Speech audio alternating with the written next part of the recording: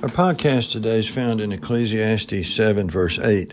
Better is the end of a thing than the beginning thereof, and the patient in spirit is better than the proud in spirit. So that second phrase is a continuation or an elaboration of the first phrase. And so you have this comparison of beginning versus ending, and patience versus pride, and they go together. So let's just have a few thoughts about this. Patience is about the end result. You're waiting till the end. Patience keeps you going. You're waiting it out all the way to the end, to where pride is all about the right now, about the beginning thereof and the getting of it. You know, people in pride start something that they know probably won't get done because they're full of pride. And so the patient, though, they see that the beginning of a thing is a tough thing to start. Once you start something, you've got to patiently stick it out and finish it.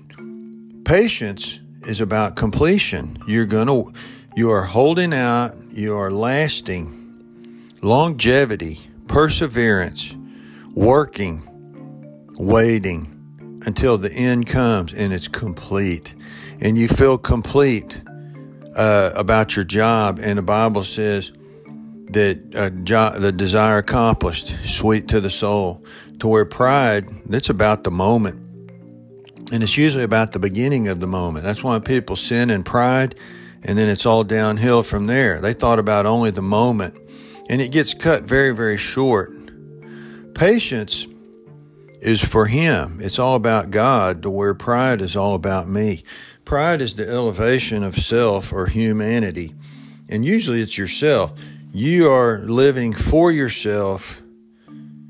It's all about you, and it's things that you want and think that you need.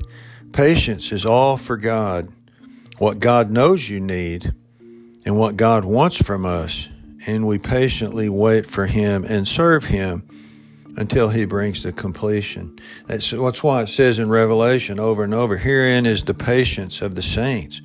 You got to endure to the end to be saved. It will end someday. You're building something great. You're building your eternity. But it's a patient lifestyle that brings you to completion versus the proud, who the Bible says will be brought to a fall very quickly and cut very short. So that's why it says, better is the end of a thing than the beginning thereof. If you started, let's put it this way, it's much better to finish building a house and move in. Through patience, you built it, than the beginning of getting the plans and laying the foundation and starting the work. The end is much better than the beginning. Why? Because you patiently endured to the end until you could enjoy it. Let's not be hasty in spirit, because that's proud in spirit and get cut short. So we're looking at patience versus pride, and hope you have a good day and think about this. Learn to live a life of patience, for this is what makes us grow in grace and prepares us for the world to come. Thank you.